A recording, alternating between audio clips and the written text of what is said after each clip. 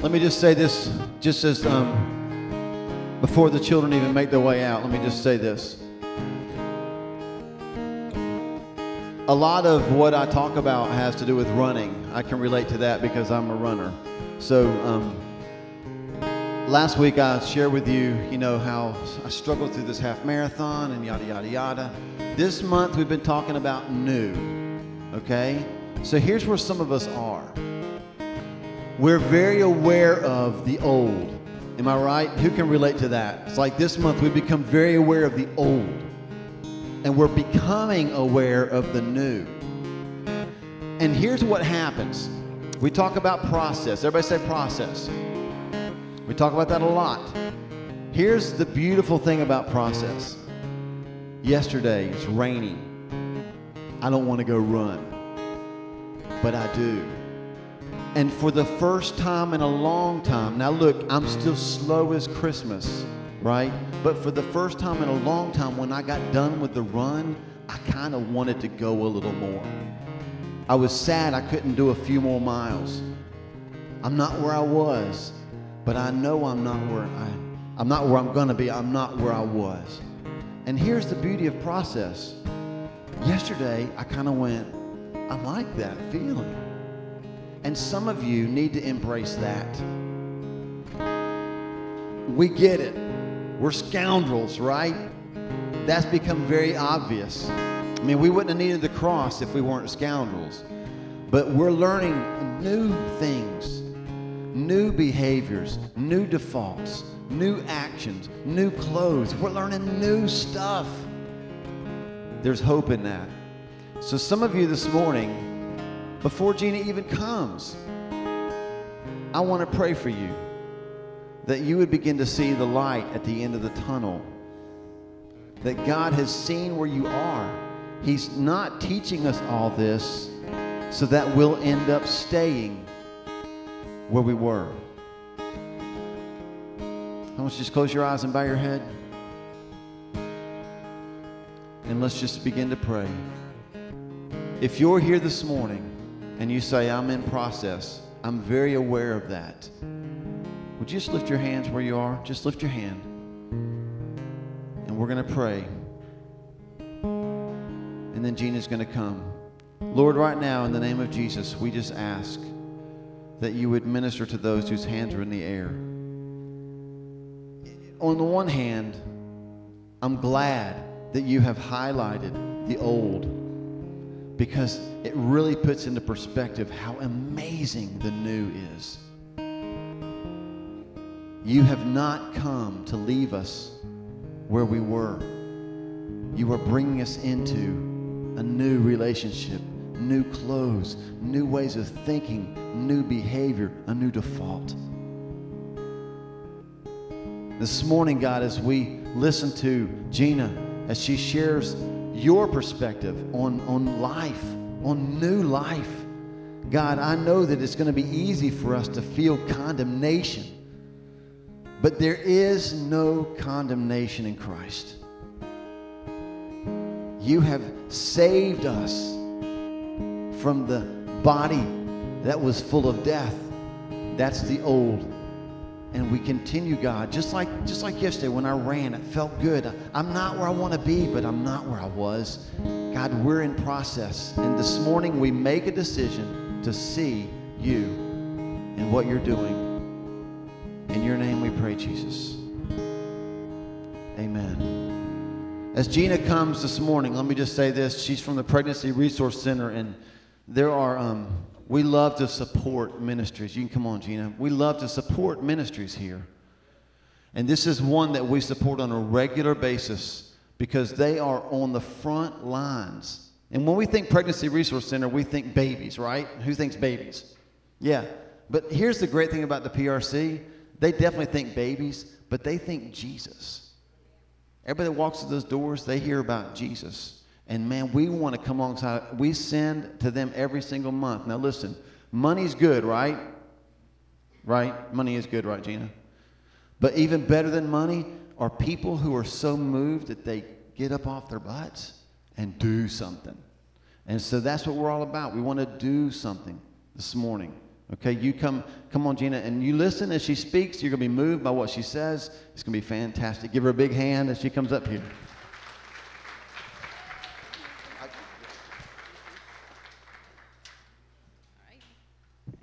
Good morning. It's wonderful to be here and to fellowship with you all this morning. And I'm one of those people who Jesus has changed their life. I think back about my past and what was old, and I am so thankful that I am new now. And I wouldn't be here today if I hadn't allowed Jesus to take over and completely lead my life. On behalf of our board, I do want to thank you all, Pastor Paul, for having us today, and also for your support, your finances. But most of all, I would just ask for your prayers. We are still in a time of change and transition, but we are just letting God lead, and hopefully some good things will continue to happen at the PRC. Um, Today, we celebrate the sanctity of human life. And I'm not going to talk just about the life of the unborn, but I'm going to talk about everybody here and basically what you mean to God and what you mean to Christ and how much He values you as well. We will be kicking off the baby bottle boomerang, and that is a 3-week period where you will take the bottles home if you want to and then fill them up with change and bring them back. That's done every year in conjunction with Sanctity of Human Life Month. And as I said, we do celebrate it this week. It marks the 39th anniversary of Roe v. Wade, which makes abortion legal in this country. And if you're not, familiar with abortion statistics or anything like that, I would like to share some with you because I think it just brings it a little bit closer to us as we talk about some things that happen worldwide and statewide and even here in our own community. Worldwide, there are 42 million abortions per year. That's worldwide. In the U.S., there are approximately 1.2 million abortions performed each year, and over 52 million have been performed since 1973 when Roe v. Wade was passed. An estimated 35% of all women will have at least one abortion by the age 45. And 50% of U.S. women having abortions are younger than 25 years old. While Black Americans make up 12% of the population, the abortion rate in the Black community is 30%. Women identifying themselves as Protestants obtain 43% of abortions in the U.S., and Catholic women account for 27%. 93% of all abortions occur for social reasons, which is basically a matter of convenience. The child is unwanted, or it's just not a convenience for them to have their child. Less than 1% are performed because of rape or incest, and 6% occur basically because of potential health problems. In our counties, in Stanley and Montgomery counties in 2010, out of 1,134 pregnancies, there were 122 reported abortions. 157 of those were teen pregnancies, and 18 resulted in abortion. And in our state in 2010, 25,808 abortions were reported. Now, maybe you're wondering why I'm telling you this. I'm certainly not here to judge or to condemn anyone who is post-abortive. And I know that there are post-abortive women in here because of the statistics I just read. That is just a fact that we're going to deal with, whether we're in the church or whether we're not. I just want to share what I believe God has done in the ministry of the PRC and why I feel led to be a part of it and why God has led me. When I first started in the ministry as a volunteer, I really had no idea how many women were seeking to have an abortion. The darkness of it quickly opened my eyes and pierced my heart. And God was clearly telling me to be a voice. So as I continued to serve on a volunteer basis, the opportunity to serve on staff opened up. I wanted to do everything I could to help women facing an unplanned pregnancy so they might choose life for their unborn babies. Again, God was telling me to be a voice for the woman who was in crisis and for her unborn child. And as I began my training, we used a material called Equipped to Serve as a Peer Counselor. If you have your Bibles with you today, I'd like for you to turn to John chapter 4.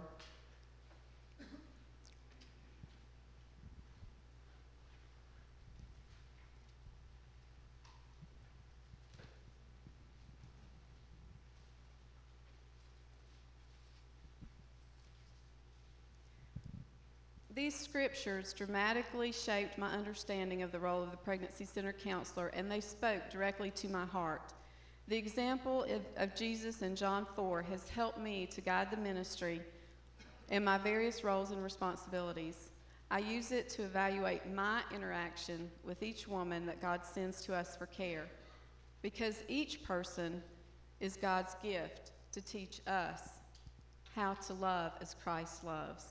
So we're going to read John chapter 4, verses 1 through 30. It says, "Therefore, when the Lord knew that the Pharisees had heard that Jesus was making and baptizing more disciples than John, although Jesus himself was not baptizing, but his disciples were, he left Judea and went again into Galilee, and he had to pass through Samaria. So he came to a city of Samaria called Sychar, near the parcel of ground that Jacob gave to his son Joseph. And Jacob's well was there. So Jesus, being wearied from his journey, was sitting thus by the well. It was about the 6th hour. There came a woman of Samaria to draw water. Jesus said to her, 'Give me a drink.'" Next to my line there, I put "rescued her from nothingness." For his disciples had gone away into the city to buy food. Therefore the Samaritan woman said to him, "How is it that you, being a Jew, ask me for a drink, since I am a Samaritan?" For Jews had no dealings with Samaritans. Jesus answered and said to her, "If you knew the gift of God and who it is who says to you, 'Give me a drink,' you would have asked him, and he would have given you living water." And I put "long-lasting, eternal." She said to him, "Sir, you have nothing to draw with, and the well is deep. Where then do you get that living water?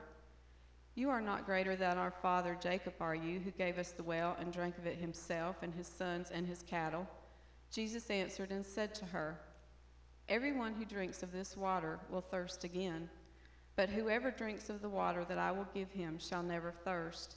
But the water that I will give him will become in him a well of water springing up to eternal life." The woman said to him, "Sir, give me this water, so I will not be thirsty, nor come all the way here to draw." He said to her, "Go, call your husband and come here." Woman answered and said, "I have no husband." Jesus said to her, "You have answered correctly. I have no husband. For you have had 5 husbands, and the one whom you have now is not your husband. This you have said truly." The woman said to him, "Sir, I perceive that you are a prophet. Our fathers worshipped in this mountain, and you people say that in Jerusalem is the place where men ought to worship." Jesus said to her, "Woman, believe me, an hour is coming when neither in this mountain nor in Jerusalem will you worship the Father. You worship what you do not know. We worship what we know, for salvation is from the Jews. But an hour is coming, and now is, when the true worshipers will worship the Father in spirit and truth, for such people the Father seeks to be his worshipers. God is spirit, and those who worship him must worship in spirit and truth." The woman said to him, "I know that Messiah is coming, he who is called Christ. When that one comes, he will declare all things to us." Jesus said to her, "I who speak to you am he." At this point, his disciples came, and they were amazed that he had been speaking with a woman, yet no one said, "What do you seek?" or "Why do you speak with her?" So the woman left her water pot and went into the city and said to men, "Come, see a man who told me all the things that I have done. This is not the Christ, is it?" They went out of the city and were coming to him. Now, how many of you in here have are on Facebook, have social media, or spend a lot of time with that? Okay. Um, I happen to read a lot, and so I guess my time that I would be using on Facebook, I use on reading a book. And I came across a narrative of Jesus as he retells this story to the Samaritan woman in Max Lucado's book titled 6 Hours One Friday. So I'm going to read you the retelling of this story according to Max Lucado's book, and this is what he says. Quote, her eyes squint against the noonday sun. Her shoulders stoop under the weight of the water jar. Her feet trudge, stirring dust on the path. She keeps her eyes down so she can dodge the stares of others. She is a Samaritan. She knows the sting of racism. She is a woman. She's bumped her head on the ceiling of sexism. She's been married to 5 men. 5. 5 different marriages, 5 different beds, 5 different rejections. She knows the sound of slamming doors. She knows what it means to love and receive no love in return. Her current mate won't even give her his name. He only gives her a place to sleep. On this particular day, she comes to the well at noon. Why hadn't she gone in the early morning with the other women? Maybe she had. Maybe she just needed an extra draw of water on the hot day. Or maybe not. Maybe it was the other woman she was avoiding. Other women she was avoiding. A walk in the hot sun was a small price to pay in order to escape their sharp tongues. Here she comes. Have you heard she's got a new man? They say she'll sleep with anyone. Shh, there she is. So she came to the well at noon. She experienced silence. She expected solitude. Instead, she found one who knew her better than she knew herself. He was seated on the ground, legs outstretched, hand folded, back resting against the well. His eyes were closed. She stopped and looked at him. She looked around. No one was near. She looked back at him. He was obviously Jewish. What was he doing here? His eyes opened and she ducked in embarrassment. She quickly went about her task. Sensing her discomfort, Jesus asked her for water. But she was too street smart to think that all he wanted was a drink. Since when does an uptown fellow like you ask a girl like me for water? She wanted to know what he really had in mind. Her intuition was partly correct. He was interested in more than water. He was interested in her heart. They talked. Who could remember the last time a man had spoken to her with respect? He told her about a spring of water that would quench not the thirst of the throat, but of the soul. He told her about a spring of water that would quench not the thirst of the throat, but of the soul. That intrigued her. Sir, give me this water so that I won't get thirsty and have to keep coming here to draw. Go call your husband and come back. Her heart must have sunk. Here was a Jew who didn't care if she was a Samaritan. Here was a man who didn't look down on her as a woman. Here was the closest thing to gentleness she'd ever seen. And now he was asking her about that. Anything but that. Maybe she considered lying. Oh, my husband, he's busy. Maybe she wanted to change the subject. Perhaps she wanted to leave. But she stayed and she told the truth. I have no husband. Kindness has a way of inviting honesty. You probably know the rest of the story. I wish you didn't. I wish you were hearing it for the first time, for if you were, you would be wide-eyed as you waited to see what Jesus would do next. Why? Because you've wanted to do the same thing. You've wanted to take off your mask. You've wanted to stop pretending. You've wondered what God would do if you opened your cobweb-covered door of sin. This woman wondered what Jesus would do. She must have wondered if the kindness would cease when the truth was revealed. He will be angry. He will think I'm worthless. If you've had the same anxieties, then get your pencil out. You'll want to underline Jesus' answer. You're right, you have had 5 husbands, and the man you are with now won't give you a name. No criticism, no anger. No what kind of mess have you made of your life lectures. No, it wasn't perfection that Jesus was seeking, it was honesty. The woman was amazed. I can see you are a prophet. Translation, there is something different about you. Do you mind if I ask you something? Then she asked the question that revealed the gaping hole in her soul. Where is God? My people say he is on the mountain. Your people say he is in Jerusalem. I don't know where he is. I'd give 1,000 sunsets to see the expression on Jesus' face as he heard those words. Did his eyes water? Did he smile? Did he look up into the clouds and wink at his father? Of all the places to find a hungry heart, Samaria. Of all the Samaritans to be searching for God, a woman. Of all the women to have an insatiable appetite for God, a 5-time divorcee. And of all the people to be chosen to personally receive the secret of the ages, an outcast among the outcasts, the most insignificant person in the region. Remarkable, Jesus didn't reveal the secret to King Herod. He didn't request an audience of the Sanhedrin and tell them the news. It wasn't within the colonnades of a Roman court that he answered his identity, that he announced his identity. No, it was in the shade of a well in a rejected land to an ostracized woman. His eyes must have danced as he whispered the secret, I am the Messiah. The most important phrase in the chapter is one easily overlooked. Then, leaving her water jug, the woman went back to the town and said to the people, Come see a man who told me everything I ever did. Could this be the Christ? Don't miss the drama of the moment. Look at her, wide-eyed with amazement. Listen to her as she struggles for words. You are the Messiah? And watch as she scrambles to her feet, takes one last look at this grinning Nazarene, turns and runs right into the burly chest of Peter. She almost falls, regains her balance, and hop-foots it towards her hometown. Did you notice what she forgot? She forgot her water jar. She left behind the jug that caused the sag in her shoulders. She left behind the burden she brought. Suddenly, the shame of the tattered romances disappeared. Suddenly, the insignificance of her life was swallowed by the significance of the moment. God is here. God has come. God cares for me. That is why she forgot her water jar. That is why she ran to the city. That is why she grabbed the first person she saw and announced her discovery. I just talked to a man who knows everything I ever did, and he loves me anyway. The disciples offered Jesus some food. He refused it. He was too excited.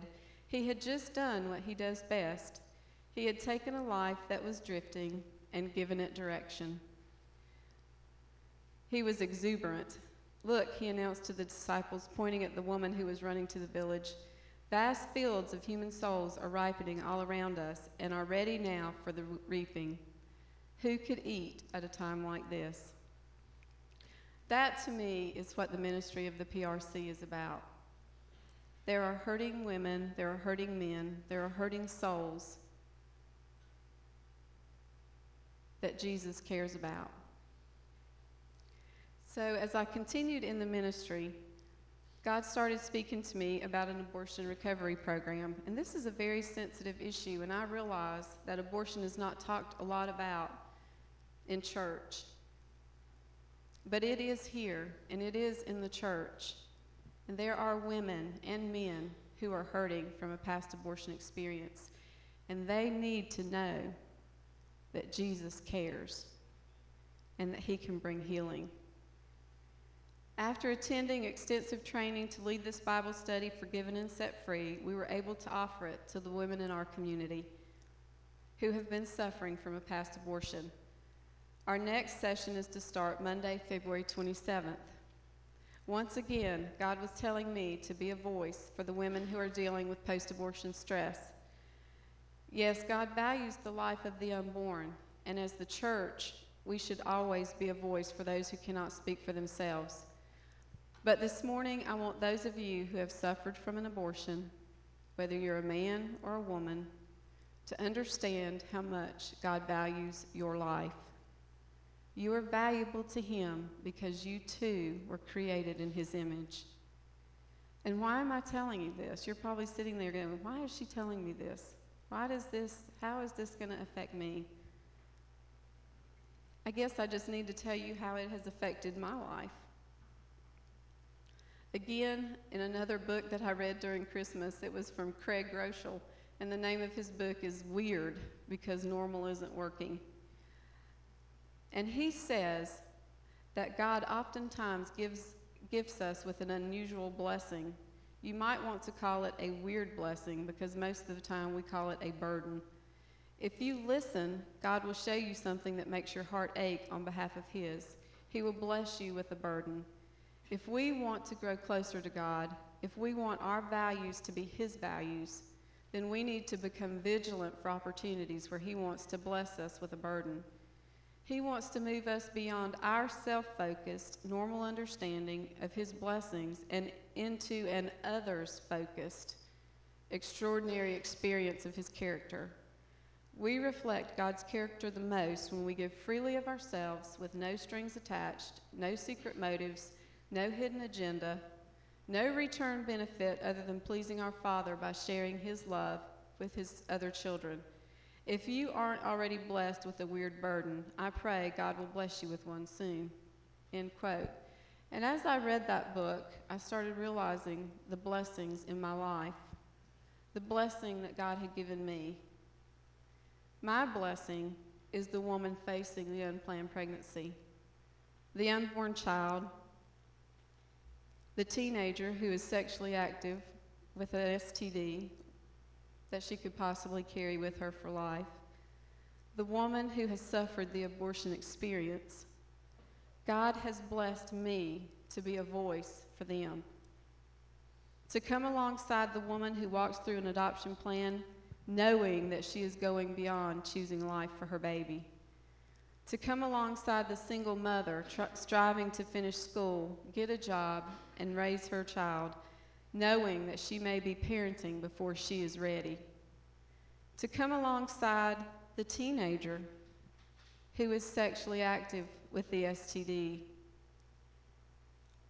and how they can change their lifestyle and move forward, to come alongside the woman who has experienced a past abortion and encourage her to seek God's forgiveness and healing, knowing that the real challenge is for her to accept God's forgiveness and not continue to walk in condemnation.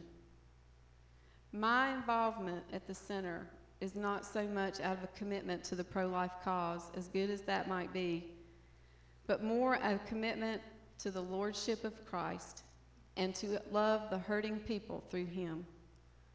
Our ministry is to be an extension of God's presence in our community of need, an expression of God's character to a lost world, and an exhibition of God's power in meeting the needs of those who trust and obey God out of a broken and contrite heart.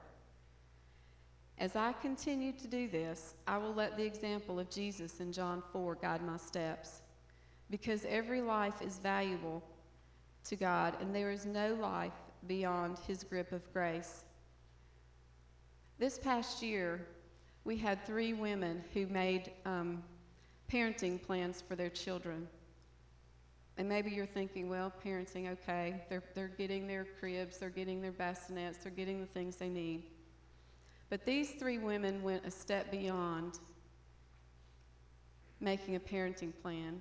They placed their babies for adoption. One woman in particular was pregnant because of rape. And when she eliminated the abortion decision, she then had to decide if she was going to parent her child or have someone else parent her baby. And as she walked through her pregnancy, God showed me so many things through her life and through the strength that she exemplified in that decision. It was not easy for her, and there were many difficult times. And when she delivered her child, she wanted the adoptive family to be there, and she wanted her baby to be born and immediately placed in the adoptive couple's arms. And when I went to the hospital the next day, and I saw the adoptive mother sitting on the birth mother's bed with her, and the adoptive father holding that newborn baby, that was Jesus. That was God all over the place. Because in the flesh, that could not have happened. And so I guess my challenge, my question to you all is, what has God blessed you with? It's not, I mean, God has blessed me with working with women in unplanned pregnancies, and yes, with unborn children, but it's so much bigger than that. So much bigger than that. There are lives all over this place, all over this community that God values. And when I talk about the sanctity of life, I'm not talking about just the unborn. I'm not talking about just the little babies. I'm talking about everyone that God created in His image. And you all here can be a part of that. It might not be at my ministry. It might be at the community inn. I don't know what God has for you. Maybe you're here today and you feel like the woman in John 4. I can relate to her. Maybe you feel like you're not loved. Maybe you feel like you have little worth. Maybe you're here today and you've experienced the pain of abortion, and it's only been spiraling downward as you've tried to cope with it. Maybe you're here today because you're a single parent and you're exhausted, not knowing where your strength will come from. You are not here by accident. There are people who care. There are people in this room, in this church, who care. They are surrounding you right now. Maybe you're here today and God has healed you from your past. If that is the case, I hope God has blessed you with a weird burden. And if He hasn't, I pray that He will. I'd like to show you just a short video, and then Pastor Paul, I will turn it over to you. When you look at this video, please don't look at it as just the unborn. Yes, we do celebrate Sanctity of Human Life Day, and this whole week we'll be talking about the value of life and how God knit us together in our mother's womb.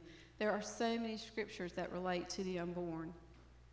But God has also burdened me and blessed me to be a voice for those women who have experienced the pain of abortion. He has blessed me with it very strongly because I so desire those women to have that healing and forgiveness that they need, because they too were created in His image and they can accept His forgiveness. Okay. God created mankind in His own image. He created them male and female in the image of God.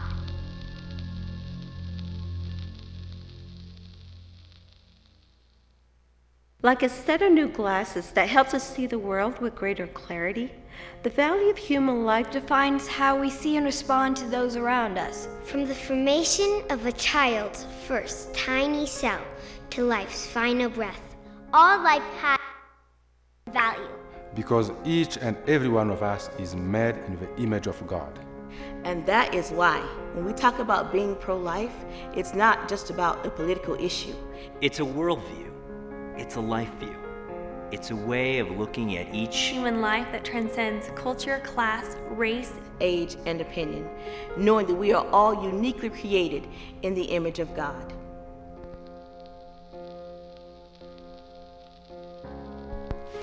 The sanctity of human life is deeply rooted in Scripture and modeled through the life of Jesus Christ, who said, "Whatever you did for the least of these brothers of mine, you did for me." When we begin to see others as God sees them, we're moved to care more deeply about those created in His image, and we will live each day in a way that honors our Creator. We won't see the Scriptures as mere words, but as commands to express His heart through our actions. Commands like speak up for those who cannot speak for themselves, and ensure justice for those being crushed, or love your neighbor as yourself. The sanctity of human life speaks to ancient questions that span all of time and every culture. Questions like, who is God? Who am I? Who is my neighbor? Jesus responded to those questions with the story of the Good Samaritan, who saw another man who was broken and bleeding. And instead of looking the other way as others had, He stopped and cared for that man, even at great cost to Himself. Jesus said, "Go and do likewise." Let us see people as God sees them, seeing their needs. And having mercy on them, because every person is made in the image of God. Don't be silent in the face of injustice, but be a voice for those who cannot speak for themselves. May we not pass judgment on the woman facing an unexpected pregnancy, but surround her with support, helping her to see the child growing within her as a unique person with a life as valuable as her own. So, reach out to orphans in distant lands or the foster child in our own backyard who is waiting, hoping, and praying for a family to call their own. Embrace those with special needs as a special reflection of the image of our Creator God. Let us care for the widow in distress and loneliness. And let us befriend those in prison. Let us shine a light on practices that distort human dignity, like human trafficking and the cycle of poverty that limits God-given potential and dreams. Make sacrifices to meet the needs of those dying preventable deaths because they lack food, medicine, and clean water. Let us rejoice in the image of God as expressed through various skin colors and ethnic traditions, refusing to tolerate racist attitudes that mock the one that created us. Let us choose to see those who disagree with us as God sees them, treating them with respect and dignity, while helping them to open their eyes to see the beauty and value of life. That is what it means to be pro-life. This is why we need to be a voice.